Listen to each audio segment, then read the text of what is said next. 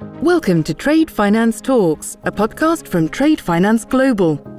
During this series, we'll be hearing from global experts, as well as learning about the latest trends, technology and insights in the world of international trade and receivables finance. Episode 122.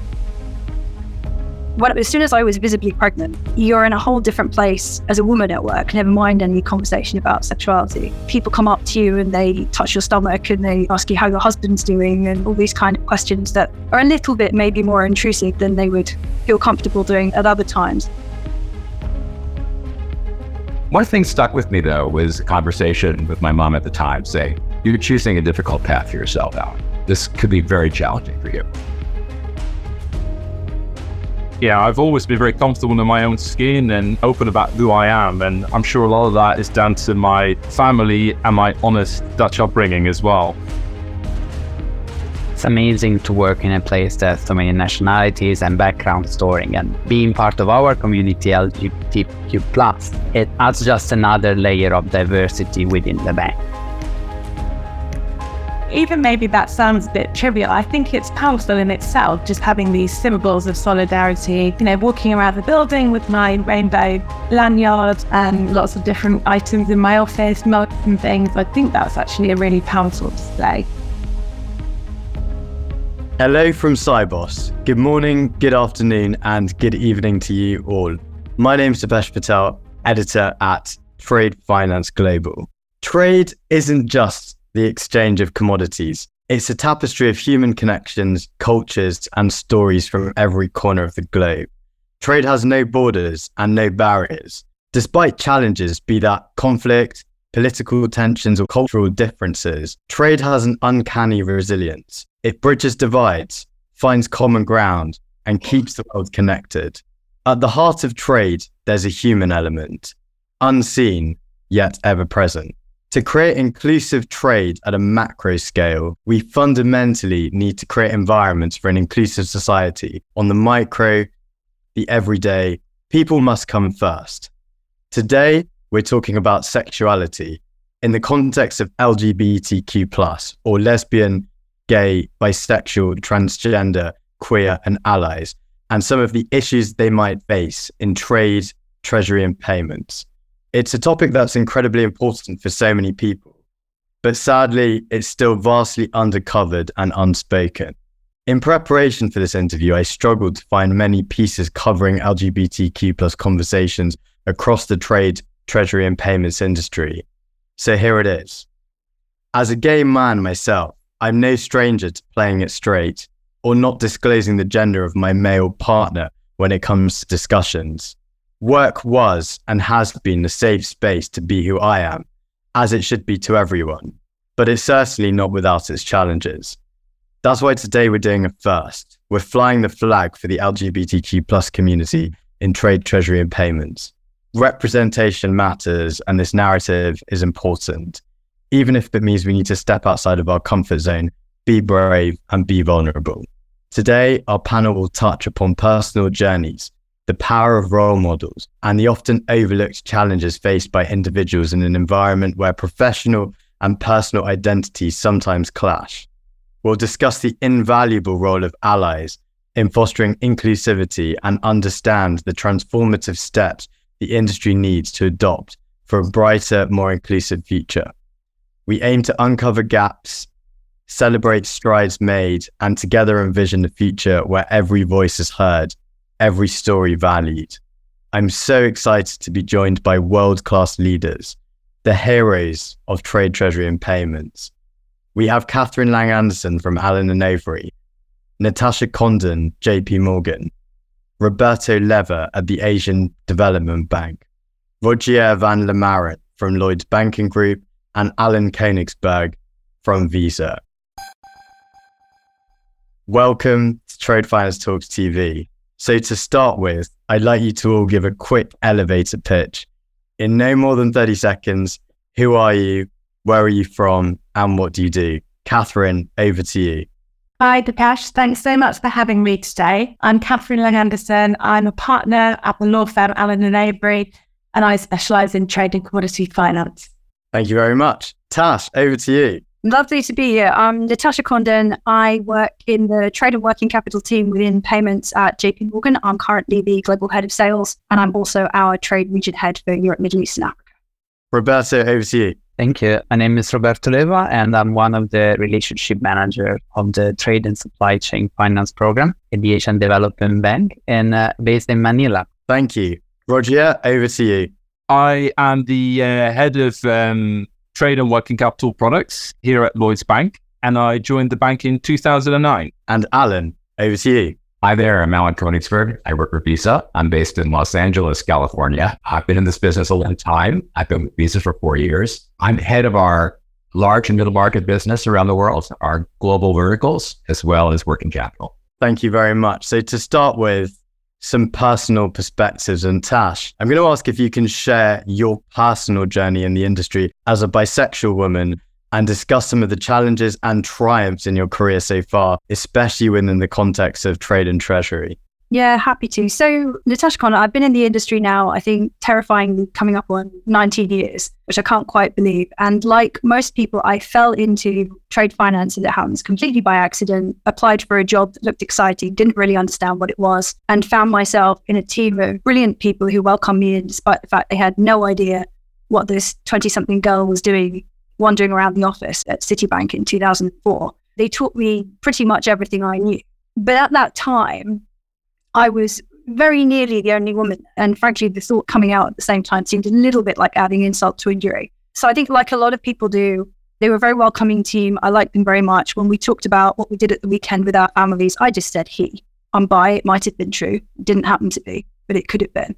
Over the years, it made me increasingly uncomfortable as I got more senior and more confident, I think, in my role, that I was effectively lying to these people who I really liked and respected and trusted in many different ways. And so I started kind of being out to more people, close people. I have always been incredibly fortunate in my managers. And my manager, in fact, back then was one of the first people I told, and he reacted the way you hope anyone would react. It wasn't a drama. There was no farce. And then 2016, I got pregnant. And in fact, I went to my manager at the time and said, I really did trust him. And I said, we're thinking of getting pregnant. And obviously when there's two women involved, it takes a bit of planning. And he said, that's very inconvenient. I have a big project I need you to do. Can you put it off until next year? He didn't mean it in a bad way at all, but I did have to gently explain, sorry, boss, this isn't something I can really guarantee. He was incredibly supportive. And while I was as soon as I was visibly pregnant, you're in a whole different place as a woman at work, never mind any conversation about sexuality. People come up to you and they touch your stomach and they ask you how your husband's doing and all these kind of questions that are a little bit maybe more intrusive than they would feel comfortable doing at other times. And at that point, I thought, this is just, I like these people, I trust them. This is a warm, welcoming environment. I really started being a bit more open about it. I was fortunate enough to be promoted on maternity management role, my first big management role. And so after that, really, I was much more open about who I was. And then moved over to JP Morgan at the beginning of 2020. And it did feel very liberating to come into this organization from day one as myself. And everybody who knows me here has known me as I truly am from the beginning. And it was incredibly welcoming. I should also say that the Pride organization and the employee group that supports sort of LGBTQ plus employees is extremely welcoming at JPM. They're also very enthusiastic. They basically tackled me as I walked through the door and immediately put me to work. So now I run the Bi Plus Council. I'm a co-chair of that, which is our global employee group for Bi Plus identified employees. There's also an executive council for moderately senior people who are LGBTQ plus and allies. There's a special group for the corporate investment bank that just kicked off, which on the steering committee for. Incredibly welcoming. And since then, it has been I say liberating is the right word. It has been a liberating experience. I really feel very fortunate to be where I am. And I think I've had sponsorship from some truly fantastic managers, mentors, senior people during that time who have made it very clear that they were right there beside me. Thank you very much, Tash. And thank you. I could share. I spent 10 fabulous years at JP Morgan, and I was honored to be one of the first members of the executive LGBT committee at JPM, and that was fully supported by Jamie. And Brad Baumel is a force of nature. He absolutely is. Brad Baumel, for anyone who needs to know, is the head of the Office of LGBTQ plus affairs at JP Morgan, and force of nature is precisely the correct way to describe him.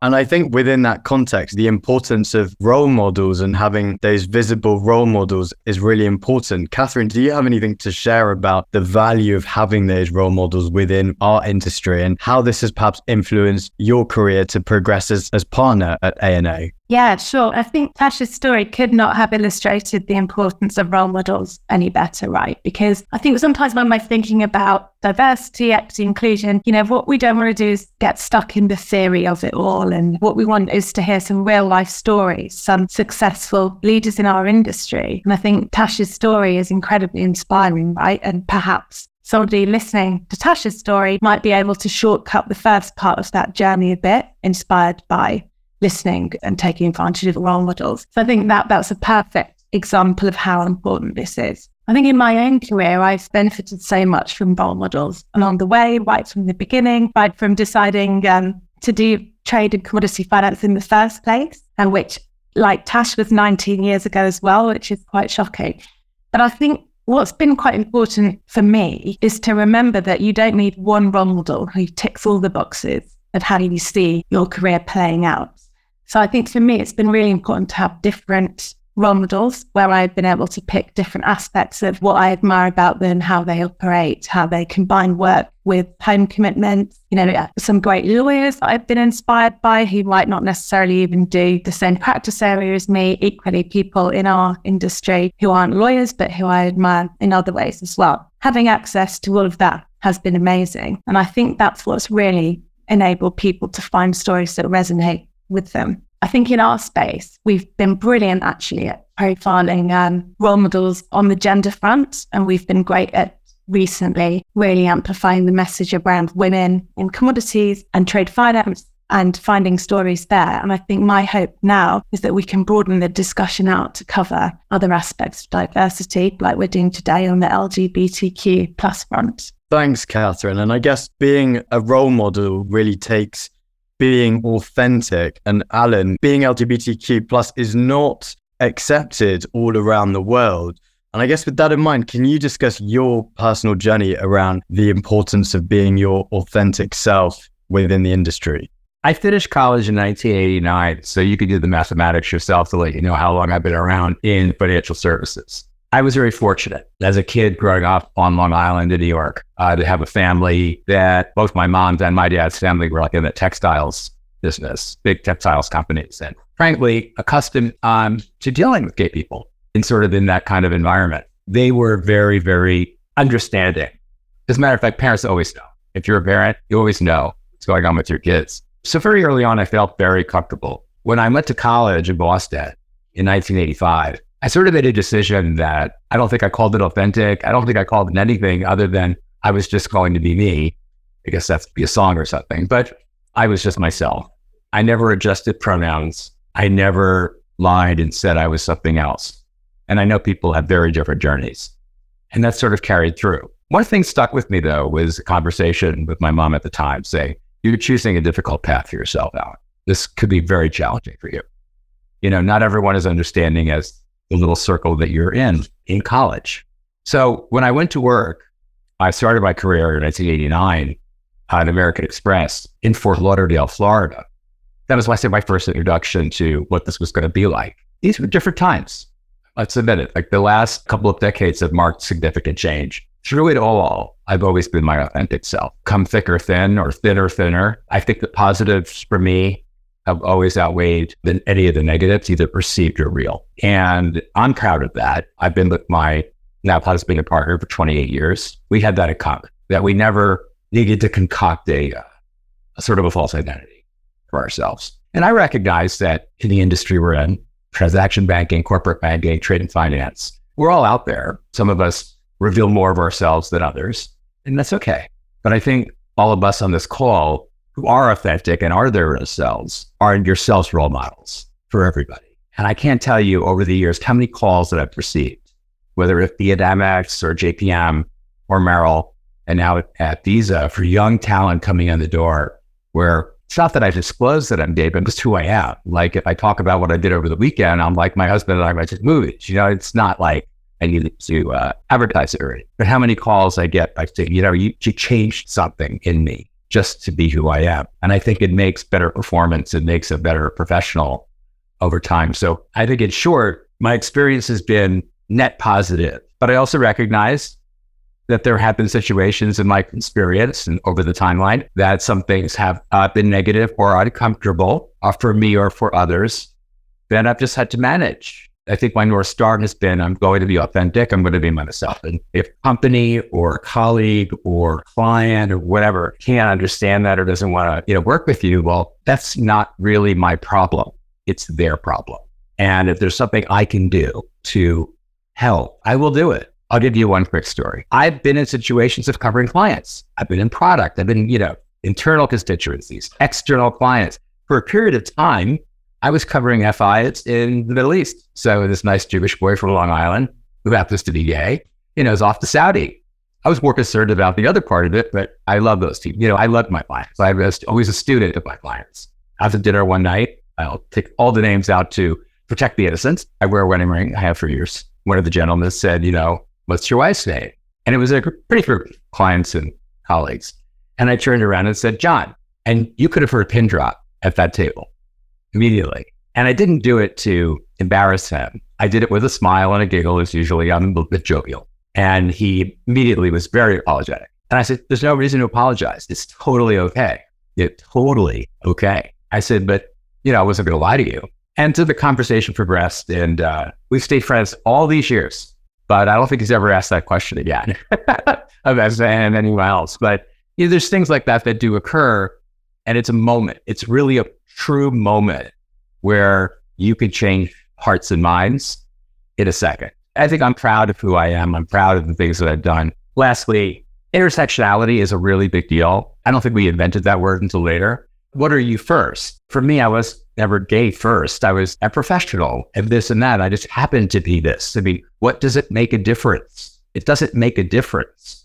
So what's the big deal all about? If we behave that way, and level it that way, I just move on. And hopefully others do too. Thank you very much, Alan. And I think having those straight assumptions and removing them and challenging them is really important. Roger, as an openly gay man at Lloyd's, how has your experience been in the trade and treasury sector? And perhaps you could share a bit about your career journey. Also touch on Lloyd's focus on DEI, particularly with regards to those straight assumptions that Alan mentioned earlier. Yeah, of course. Thanks, Deepesh. Well, again, as I said, I joined the bank on the grad scheme in 2009, and really it's a great organization to work for and one that's very committed to creating diverse and inclusive, high-performing teams. That really sits at the core of the success of the business, our ability to deliver for our clients. At Lloyd's, we're really clear that the communities that we serve as a group are diverse themselves. Our purpose as a bank is to help Britain prosper, and therefore to do that, we need to represent the diverse nature of those communities. So really clear that as an employee at the bank, that it's something that the institution really cares about deeply and does a lot of work around. Yeah, I've always been very comfortable in my own skin and open about who I am. And I'm sure a lot of that is down to my family and my honest Dutch upbringing as well. I've only ever received support from my colleagues at work, which I'm very grateful for. And by extent, it's one of the main reasons why I'm an active supporter of diversity, equality, and inclusion more widely, as it feels right to create equal opportunity for everyone and to repay the favor almost. There is a piece around the innocence sometimes of assumptions, which firstly I don't take offense to at all, but people will often assume that you're straight and that if you're a man, you're married to a woman and vice versa. I remember as an example around that, I got married to my husband, Jeffrey, in 2017. And after coming back from our honeymoon, lots of people come over to congratulate me and sort of ask me about my new wife. So it kind of felt like in the first couple of days of being back in the office, I had to kind of come out all over again to 100 plus people. Again, all sort of with the best intentions, and the innocence was absolutely there. And I was absolutely fine to tell people that Jeffrey and I had a really good honeymoon, but just a good example for you there. I guess more widely, and you've heard the other panelists talk about this a bit as well, in our profession and industry more widely, we meet people from different backgrounds and with different viewpoints all the time. And whilst I would not ever pretend to be someone who I'm not, equally, I think it's important to recognize and respect the diversity of thoughts and beliefs of those who you meet in the different parts of the world that you might meet them in as well. Roberto, what has been your experience working in the private sector at Asian Development Bank on the other side of the world in Manila? I guess you've been navigating LGBTQ plus in a context where there are very different views around those rights among ADB's member countries. I guess how can organizations and individuals in these countries really support their LGBTQ plus colleagues? Thanks. So first of all, I would say that ADB is per se an inclusive organization. So my colleagues are open-minded, and it's amazing to work in a place that so many nationalities and backgrounds storing. And being part of our community, LGBTQ plus, it adds just another layer of diversity within the bank. Now, like many other private organizations, we do have a pride group that people can sign up to, and we often have events. Some of them are in person, some of them online. The overall being in the Philippines, Manila helps feel quite comfortable because I don't think I've ever met people as welcoming as the people from the Philippines, both in the work and the private environment. Within my immediate work environment, I don't feel much of a difference from when I was working for a commercial bank here in London. On that front, it's all positive. Now, it's true what you mentioned. There is certain views in the larger sphere that are not extremely positive. Now, it's very good that, for example, from an Asian Development Bank perspective, we have a lot of social experts in different parts of the organization. So we openly recognize that, for example, the exclusion of our community, would hurt the national development of any country, because it seems it leads to a loss of human capital, which goes to a reduction of GDP. So we the social element is in favor of argument for our community. As an organization, we say that recognition that we have the same human rights than any other people, and we are protected by regional international declaration and conventions. And ultimately, the diversity per se is one driver of creativity. Hindering our community is a missed opportunity to improve things like the decision-making process or problem solving. The bank respects every employee's background. So I wouldn't say that the non-LGBT friendly view of certain countries is impacting my positive experience. But having stated that, there is a big attention paid towards privacy, towards respect the individual decision, especially those that are working from location where being a part of our community is an issue. So, for example, these colleagues might not tend to join official mailing lists and would then access the information from a different angle, maybe public when it gets published online. I think that organizations and individuals per se can support their LGBT plus colleagues, also those in the more challenging situation, I find. So when it comes to organization, it's about constantly and always showing the respect for the employees, wherever they are. Respect is key. And a good way of providing support, even in dedicated circumstances, is providing networking opportunities. If group networking opportunities are not possible, are not what makes that employee comfortable, I would say the organization needs to support, for example, listed bilateral networking opportunities, like mentoring opportunities, to allow the inclusion of those members of the community don't have the opportunity to be part of it explicitly. I'm also in favor, I would say, of the open mobility opportunities when possible, when employees located in less welcoming country would like to try and experience a different life for themselves. I know it's not easy in every circumstances, but I would always push for organization to join lobbying effort to support social development and including LGBTQ+. Even larger companies, including multilaterals such as where might have the possibility to influence positive the view of governments on the matter, and should in any case take a positive stance in support of our community. When it comes to individuals per se, I would say it's back to the word of respect. So everyone needs to treat their colleague with respect, and they need to try and get to know their colleague, to try and ultimately normalize what being part of our community means. Once you get to know something, you get to understanding, you at that a level of, for example, of fear and implicit exclusion would drop quite significantly. Also because I would assume in many cases, individuals are not very supportive of the community, mostly for a lack of understanding and direct relationship with people like us. Thank you very much, Roberto. And I must also give a shout out to our incredibly talented and inclusive team in Manila there. I think respect and also the silent influence of a powerhouse like a multilateral ADB is really important there. Let's go on to discuss the roles of allies in the finance industry, because I think they're really powerful and they bring a lot to the organization. Catherine, can you discuss the role of an ally within our industry, the power it brings to the organization, and also the dynamics? I think we touched upon this about knowing when to kind of step back as an ally. So I'm a really proud ally. I've got to say, I've taken so much from being an ally. It's really enriched my life, my career. And at A&O, our network is called A&Out. Brilliant name, I think. And we've got a very strong kind of allyship network around that as well. Just to give you a sense of the numbers, there's about 100 members of A&Out, and there are 700 allies within our firm who formally signed up, right? So that gives you a sense of the scale and the power the voices of the allies can add, just amplifying the message and generally being supportive and hoping to encourage progress. I guess I've kind of approached being an ally in different ways. Firstly, I'm really into all the merch. So I've been collecting a lot of different items over the years. Even maybe that sounds a bit trivial. I think it's powerful in itself, just having these symbols of solidarity, walking around the building with my rainbow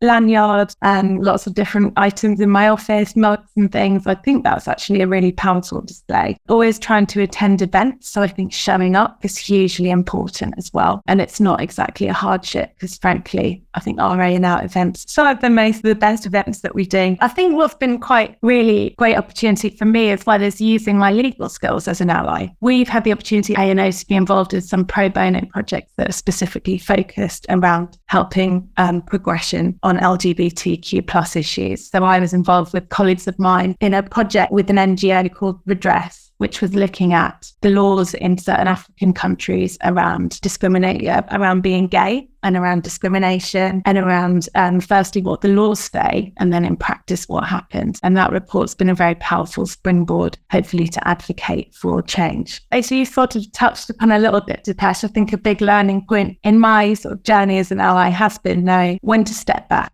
So I think it's been really important to remember that actually, for example, in A&Out, part of the role that our network has is being a safe space where people can access information and have confidential discussions and get support. Some people may not be out at work or out in all parts of their lives. And I think it's really important to respect that space as well. Being allies generally, I think there's so much that we can do, particularly when we come together as an industry, because I'm really conscious that the trade world is made up of all different types of organizations. Like the organizations that we all work for in this session are quite large organizations where we have access to resources to be able to build these kinds of amazing examples of what can be done.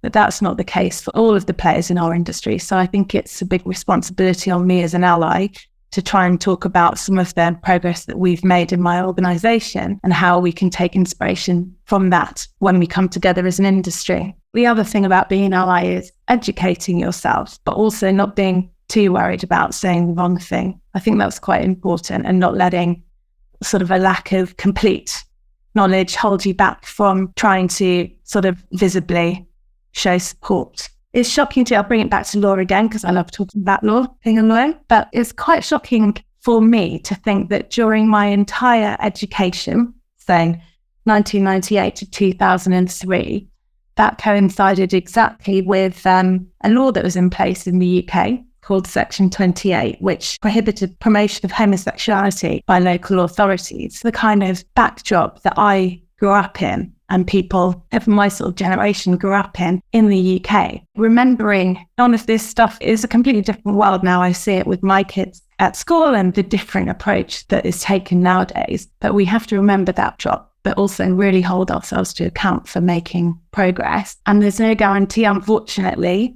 I think the last few years have shown, there's no guarantee that progress is linear. So I think it's all the more important now to be really clear about what we stand for.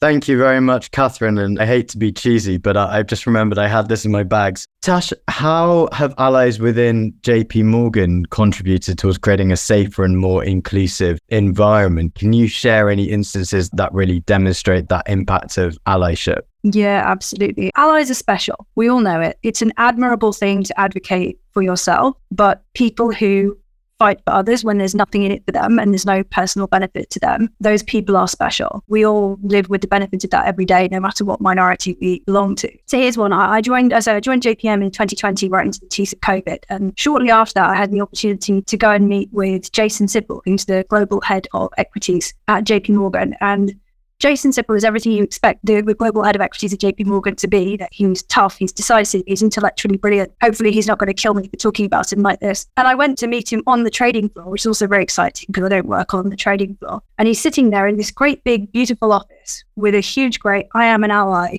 sign on his desk.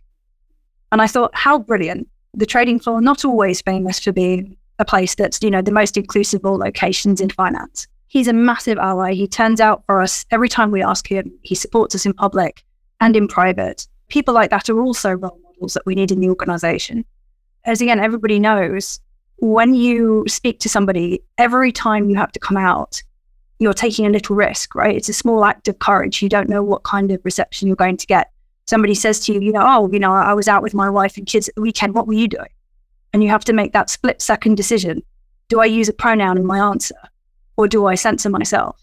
It's an act of courage. It's an act of trust each and every time you do that. And you have to do it again and again and again. And every time you meet someone who's welcoming, and maybe they're wearing rainbow lanyards, so you don't need to worry about the conversation. You know it's okay if you say she. That is incredibly reassuring.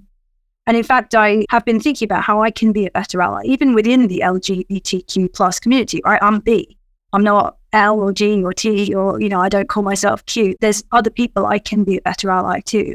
I made myself a New Year's resolution this year, actually, that I was going to be a better ally across the board. And with great enthusiasm in January, I signed up to all of our employee groups. The Black Advocacy one, Asian employees, the one for employees with disabilities, our military vets organization. I joined a lot. It has been actually very awesome and I've learned a lot. And now I get a lot more email than I did before. Thank you, Tash. And I think when you look at being a role model and also being an ally within your organization, I think that's one element. Let's now look at the other side of the coin, which is being a role model outside of your organization. And Alan, I know you have a couple of engagement outside of Visa in terms of with not some of the non-profit boards. Can you talk a little bit more about what that does for you, why you do it, and also what that does for you when you go back into the office at Visa? First, I would say to agree with the panel that first, we're working for for-profit, in most part, companies. And being inclusive is good for business, period, end of story. And when you can bring this together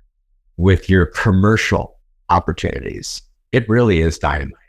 And I've been fortunate to be able to do that a couple of times, working with a client and doing cross-promotions between pride organizations or doing even product development with clients that specifically target the LGBT plus community. Some of this is absolutely incredible. It falls right to the bottom line of a company. So it demonstrates not only are you supportive of your employees, but you want to be able to do business in a meaningful way with your clients that include LGBT plus folks. In terms of like external work I've done over the years, really quick one, I recognized that during the financial crisis, I was living in London. I recognized that I didn't have hobbies like I did when I was younger. In my 40s began to scare me that I was so over-indexed on career that I stopped doing other things. So I was with bankers day and night. No offense to anybody. I didn't have kids. So I didn't have those opportunities to meet people outside your circle, if you will. I made sort of that kind of New Year's resolution also that I wanted to start giving back. I thought maybe I can join a nonprofit board. Over time, I've joined two, which I'm very, very proud. One's on the entertainment side of the house, which is Outfest, based in Los Angeles, which is a worldwide organization from film festival all the way to screenwriting and supporting young LGBT plus artists all over the world. It brings me an incredible amount of joy. Believe it or not, yes, you can bring your banking skills and your trade skills to boards like that because they need that along with creatives. And I've worked with the Ackerman Institute in New York, just joined their board of directors. But over the last 8 years, I've worked with a subset group called the Gender and Family Project, which essentially looks after kids that express themselves in another sex as they grow up. And sometimes these children are very, very young and they require counseling. And often these families can't afford it. Ackerman provides that if needs be at no cost to those families. And a very, very powerful message. Yes, it can be controversial too, but it does exist. It is out there. It is real. You don't understand it. All you need to do is accept it. Being affiliated with large companies also gives that opportunity too. Between nonprofit boards and what you do for a living, sometimes magic happens and you can bring all that together. Where a company really wants to support that org, whether it comes to training, where you can bring that nonprofit into the company and do lunch and learns. Those are always well attended by allies, if you will. All the way to, a gala dinner event where a company can show its leadership, its sponsorship. I think all of that is positive. I think all that shit sends a very positive message about your own personal commitment. Folks often ask me, how do you make the time? I'm like, you make the time. It's like going to the gym. You make the time to do it. It's important to me. I think also it's been probably one of the more rewarding things about my career is that you have like different things and balance of things. I continue to learn. Not a negative comment, but I think we've entered an era of Pride Month and lots of logos turning Pride colors, which always delighted to see, but nothing negative, no negative aspersions intended. But you do see companies that turn their logos, Pride colored for a particular month that may not be through and through as authentic as we would like. For somebody like me that's been around long enough, I'll take it as we can get it. I don't have a political axe to grind at all. But what I do expect, though, personally, so I won't speak for my company or my company's great, when awful things happen or good things happen, when there's a shooting in Orlando, companies need to say something because their people are hurting. And when companies say silence, it says a lot. It does. Marriage equality. All you need to do is look at the companies in the US that signed the amicus brief for the Supreme Court and look at the companies that didn't. That's all you need to know when you're looking for a job, right? Being a gay LGBT plus person. You don't need to do all kinds of research. You just look at that letter and look who signed. Every major financial institution pretty much in the United States, at least the big tier ones, signed that letter, signing their support. I think that's another form of allyship that comes from the company, expressing it through and through. It's more meaningful than a billboard or a plush toy. Thank you, Alan. And yeah, I think interesting there that you're bringing it back to it makes business sense and the end consumer, even though we are a B2B industry, where we are ultimately a B2BC industry run by humans, run by people. It's great to hear from Catherine as one of the best of the allies that we have around how she viewed this and the active sort of role that she and a lot of others like Catherine play, not just LGBTQ plus inclusion diversity, but inclusion diversity more widely. I think, what I would say is that the allyship is a massively important sort of part across the full spectrum of diversity, equality and inclusion. And often enough, it's really the allies who bridge the gap between the wider organization or industry and often within it, the smaller groups of individuals who are actively trying to deliver change. Having people like Catherine and other allies around us who are able to influence and to positively engage with wider groups of people, either within the companies that we're part of or the wider industry that we're part of, really makes a difference between doing an okay job or doing a really great job at diversity, equality, and inclusion. Some very useful resources there, and we'll definitely be publishing those alongside. I think there are a lot of learnings and takeaways for everyone watching this video. Roberto, do you have any examples of allies who've supported you either within or outside or previous to ADB, and perhaps talk about how this has helped you through your role? I would say that allies are essential to make a person feel at ease in a work environment.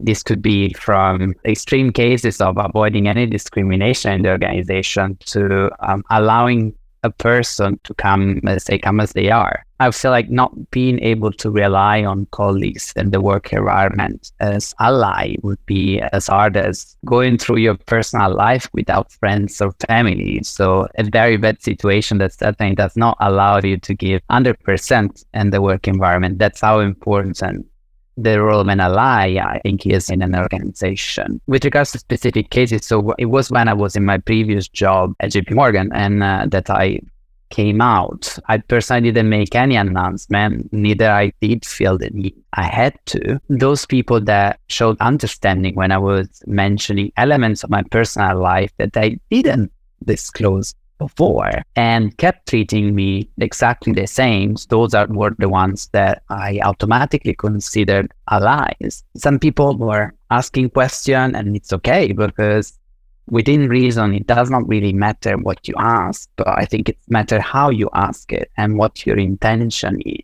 I also find that like being an ally, and being the attitude of an ally for our community, for the LGBTQ plus community, also allows you to grow your level of empathy overall, which is a great plus when you're dealing with people that might have other diversity traits other than our community, because they might have simply a different cultural background other than yours, or an overall different life situation. So I think the attitude of being ally is not just in favor of our community in relation to our community, but it's an overall shows of empathy and understanding, which really helps a person grow. In my current role, I basically already introduced myself as I came off the plane as a person that felt today totally at ease with his sexuality and openly spoke about what I was when asked. Let's put it like that. I also think that my current situation, I'm older than when I was in my previous job, and I've been out longer. So I felt like the having allowance around me, of course, is still extremely important. Of course, extremely very support to provide to perform even better. But that showed me how important it is to have sort of environment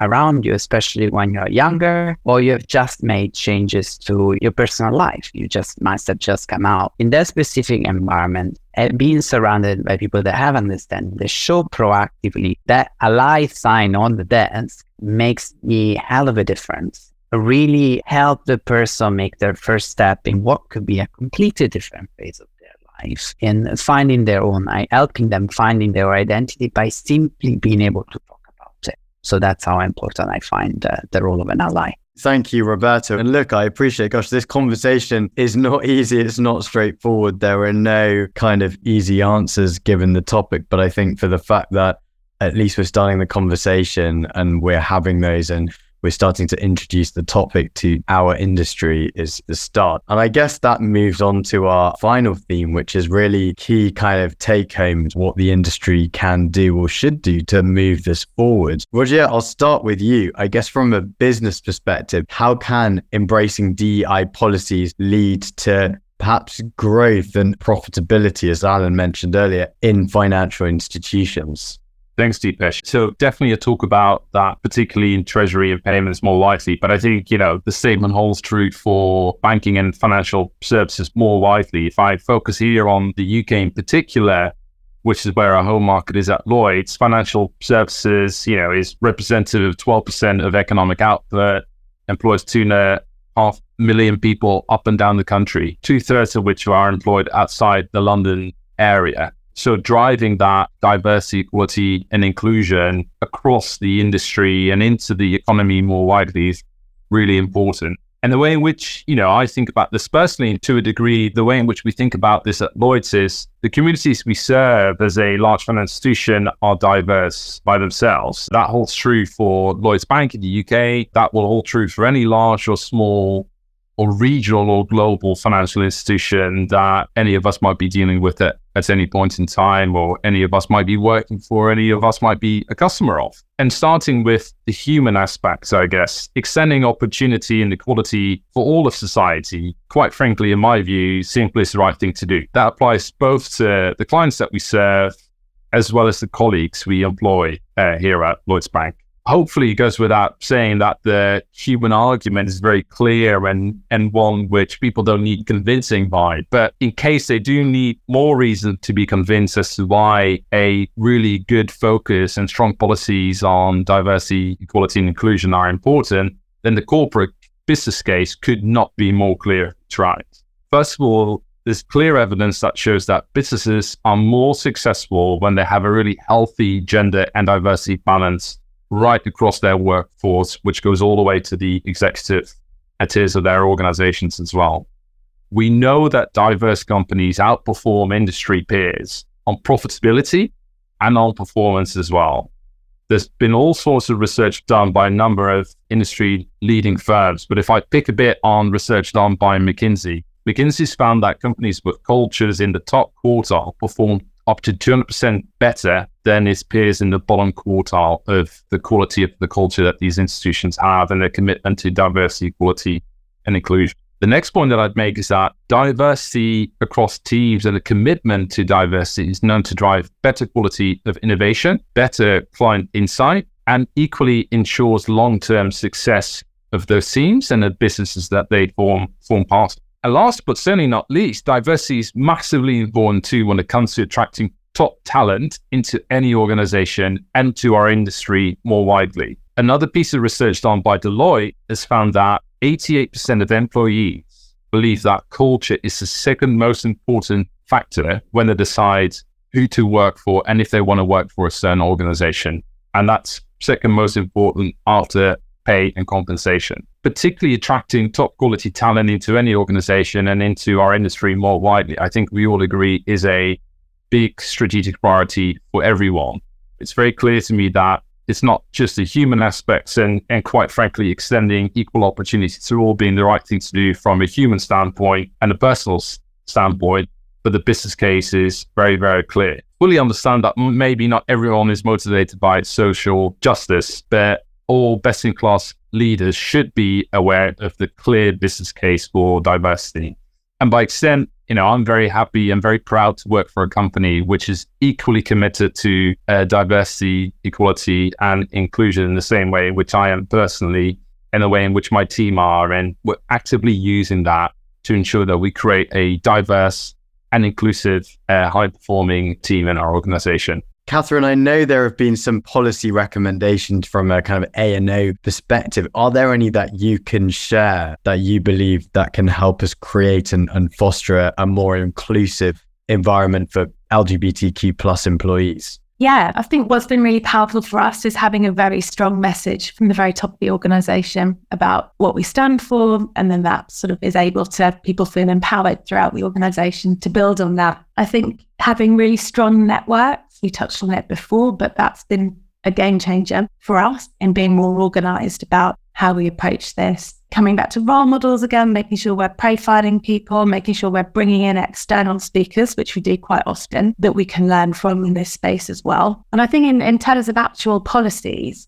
we've done a lot of work, as many other organisations have, in really scrutinising our policies and making sure that we are making them as equitable as we possibly can. And that's around being really clear on things like parental leave, things like gender neutral spaces and facilities, things like where we stand on discrimination and what happens if there are instances of that, just going right through our policies with a real lens, and also hearing from our LGBTQ plus community about what's needed in terms of organisational change, rather than just assuming what we think might work. Thanks, Catherine. And Alan, I guess drawing from some of those previous coaching experiences and engage with also future leaders, what do you think is the industry's responsibility to create and foster that inclusive environment in trade, treasury and payments? Because I think that's important. We as an industry, as I said earlier, trade crosses borders, trade has no barriers. Do you think it's our responsibility as industry to accelerate that inclusive environment? I know it's going to sound cliche, but inclusion is a journey without an end.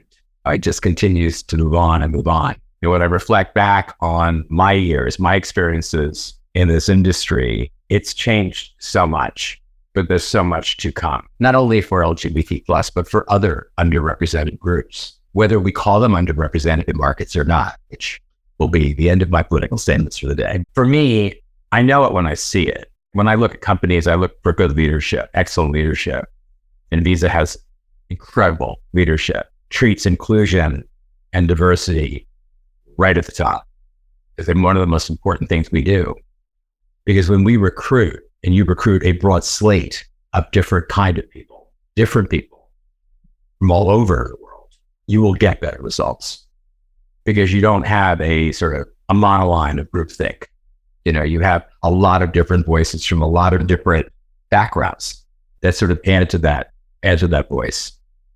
I also think that companies that create this kind of environment, employees know that even if they're working in a place in the world where being gay is illegal and punishable by whatever that is, that you're safe inside the four walls of your company.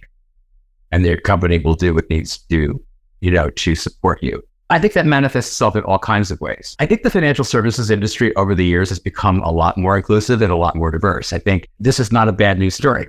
I think this is a good news story. I think there are still parts of the, like sort of the subsets of the industry, maybe trade is one of them, where it doesn't look as diverse as other places. I'll give you a quick example. When I was at B.of.A. Merrill, 5 fabulous years there, great company, the investment bank had a specific LGBT plus recruitment program for iBankers, which I thought was fantastic. And I thought to myself, how does that work? You know how it works? Because a lot of the younger people out there are out from the beginning, sort of like young Alan was. They're just out there and they want to be invited to a LGBT recruitment event for investment banking. I can't speak to the current state of the program. I'm sure it's fine, but that's a pretty amazing step for a company to take. Go out and actually look for a diverse set of voices that will help ultimately, like to the point, I'll answer your bottom line. I think also companies have a voice and a platform, and they should use it wisely for whatever topic it is. Thanks, Alan. And Tash, I'm going to ask you a similar question, but I guess what's next for the industry from your perspective, and what should people perhaps in other large banks around the world do or think about to really encourage and drive that conversation forward? And let's be honest, the conversation is not happening very publicly, as we can see in the trade media, but how do we really push to encourage inclusivity amongst the LGBTQ community? Yeah, I agree with all my heart with everything that's just been said. And it's a game of never-ending progress, to Alan's point, right? You can always raise your standard. However good you think you are at anything, you can always do better the next time around. When you look at the new generation who are coming into banking, they're not even sure what all the fuss is about. Like, why are you guys even talking about this, right? They take it absolutely as read that organizations should be inclusive. They're not interested in working for somebody who is not. I want to compete with the absolute best of talent. I want people fighting like cats and dogs to get into my organization because it's the place to be. Every single talented person out. And this is just another sort of string to our bow in doing that. In terms of what can big banks do, I think there's a lot of good work being done already. There's employee groups, there's representation, there's ally groups. My suggestion at the individual level is always this: do one thing more than you're doing today. If you're a member of the community and you're out, be very slightly more out than you were before, or give somebody a chance to have a conversation with you that you wouldn't have done before. If you're an ally, collect one extra piece of merch, to Catherine's point. Put a little sign on your desk if it wasn't there before. It makes a difference to more people than you know. And then bit by bit, step by step, without making anyone uncomfortable or disrupting anything too much, we will improve the quality of our organizations and the inclusion and talent attraction, and the whole industry will benefit. Thank you very much, Tash. I've made a whole page of notes. Perhaps we might have to save that writing an article. But I think the main thing is, look at your company policies, challenge them, look at parental leave with a gender neutral lens, look at discrimination policies, be an ally. We've heard lots about what that means. Learn about LGBTQ plus people, their challenges, and also some of the exciting things. Look at and explore LGBTQ recruitment programs, how they work and why they're good for business. I'm going to ask you all one final question, and to leave on a bit of a high, but if you all had the chance to tell your younger selves one thing before you entered your careers, what would it be? Alan, what would you say to younger Alan? Yes, I would tell my younger self, stay the course. It's going to be okay. Because for every high point, there's been a low point. For every step forward, there's always a step back. Just keep going. One of my favorite quotes in the world is, an Oscar Wilde quote, which is, be yourself, because everyone else is already taken. Thank you, Alan. Roberto, over to you. I would say that not to have fears, to feel like you have to put yourself in a box. That's what I would tell myself. There is always like some sort of things that you consider being right to be or being wrong to be. And I would say, just also echoing Alan a little bit, like try to be yourself, but also try to understand that being yourself doesn't mean that you have to be as someone else more that they have in mind. Things evolve, and so can you. And just try to always put effort in things, and the result will come. Thank you very much. Roger, over to you. I'd say be open, enthusiastic about new opportunities that cross your path or come your way, and don't be afraid or don't be shy to engage with them in a positive way, because the positive feedback that you get from those around you will certainly exceed your expectations. Catherine, over to you. I think that I would tell myself that don't waste any energy not being your authentic self, and that it is perfectly possible to sort of work hard, progress your career, and also do everything else for most of the things that you want to do in life as well. So I would tell myself not to worry about that and have the confidence to sort of push forward, work hard and stay the course, like Alan said. Thank you very much. Tasha, over to you. I think I would tell younger Tash, similarly to what I think Alan and Roberto said, it's going to be fine. Right now, at the beginning of your career, you are worried about being bi. You're also worried about being a woman. You're worried about the potential for being a mother and whether those things are compatible with having a successful career in this industry. And actually, when you get out there, you're going to find yourself surrounded by incredible people of incredible talent who are none of those things. Not women, not mothers, not bi, and they will still welcome you and take you for what you are and value you and what you can bring to those organizations. And therefore, in the end, it's going to be fine. Natasha, Alan, Roger, Roberto, Catherine, thank you very much for joining us on this very special Trade Finance Talks. It's fair to say that you guys are the humans, the leaders, the heroes, and the role models of trade, treasury, and payments. And to all of you listening, I hope this lets off a little spark in your mind to think about what you can do, be that as an ally, be that as a member of the LGBTQ plus community, because I think actions really do speak louder than words on this. Thank you very much. Be yourself. Thanks for listening to Trade Finance Talks. Be sure to subscribe to our podcasts at tradefinanceglobal.com.